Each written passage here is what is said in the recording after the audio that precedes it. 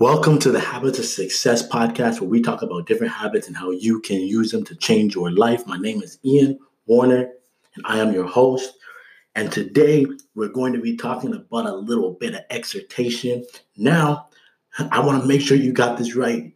I'm not talking about extortion. A lot of times people get these two words confused. They are not the same at all. One of them is used for good. The other one is illegal. So I just want to make sure that we're clear about that right off the jump. But the reason why you want to develop the habit of exhortation, you want to be able to pick people up, you want to be able to be encouraging to people around you, is because if you don't do it, it's really easy to fall into nitpicking and dragging other people down and criticizing other people and getting into that constant cycle, which is, as you probably know, going through your Instagram feed is a really easy thing to do. Now, how does this relate to Alcoholics Anonymous? So everyone knows the first step. The first step is you got to say that, I have a problem. You got to admit that there's actually something that needs to be fixed in the first place.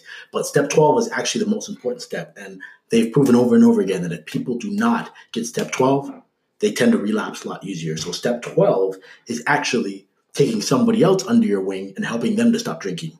Now, the only way you can do that is if you can be very encouraging, that's what exhortation is. It means to encourage one another. So if you see someone who has gone through what you've gone through, you've gotten out of it, but to help you stay out of it, you have to encourage them and help them, because that gives you someone who's not looking up to you. And this is so important because if you think about any individual habit, right? If you really want to lock it in, then adopt this method from Alcoholics Anonymous. And what you can actually do is, so let's say you have struggled with eating sugar. You eat too much sugar and you actually ended up coming up with a way out of it. And you figured out how to make sure that you don't consume as much sugar.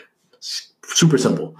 Now, you see other people, which would not be hard to find others who want to eat less sugar, take them under your wing and do the same thing for them that you were able to do for yourself. That will help you not relapse, because if you do think about relapsing, you know that there's somebody else out there who's actually looking up to you. And that little bit of accountability will actually help you to stay on the right track. But even in a bigger sense, here's the thing. When you are encouraging people, you are not tearing them down. You can't do them both at the same time. Now, you can give someone tough love and you can tell them the truth in a way that's meant to help build them up in the long run. But at the end of the day, if you really want to encourage and pick people up, you have to be focused. You have to be focused on the positive, right? You can only encourage someone so much with just constantly putting negative things on them. You have to be focused on the positive side of things. And as you continue to focus on the more positive side of things, it helps you be positive in all the things you do in your life, not just in terms of changing habits, not just in terms of, trying to better your home life or trying to do better at work or trying to do better in school or whatever the case is, whatever you are focused on in your life.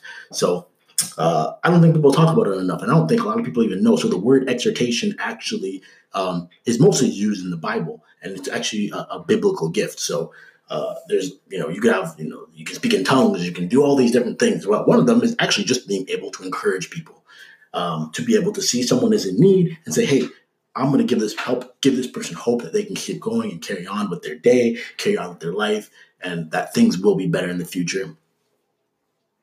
So do not sleep on this, please. This is one of the best habits you can develop, to consistently wake up every single day and encourage other people to be that person who picks them up.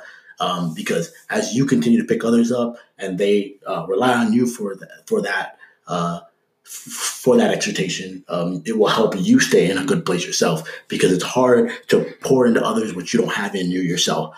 And that's one big reason that reading has worked so well in my life, because the more I read, the more I'm able to pour into myself. And the more I pour into myself, the more I'm able to give and help others with. So that's all I got for today, guys. If there's any categories you want us to go about, any topics you want us to touch on, just holler at me. You can email me at Ian, that's IAN, at thehabitstacker.com, and I'll be glad to get back to you. Be blessed.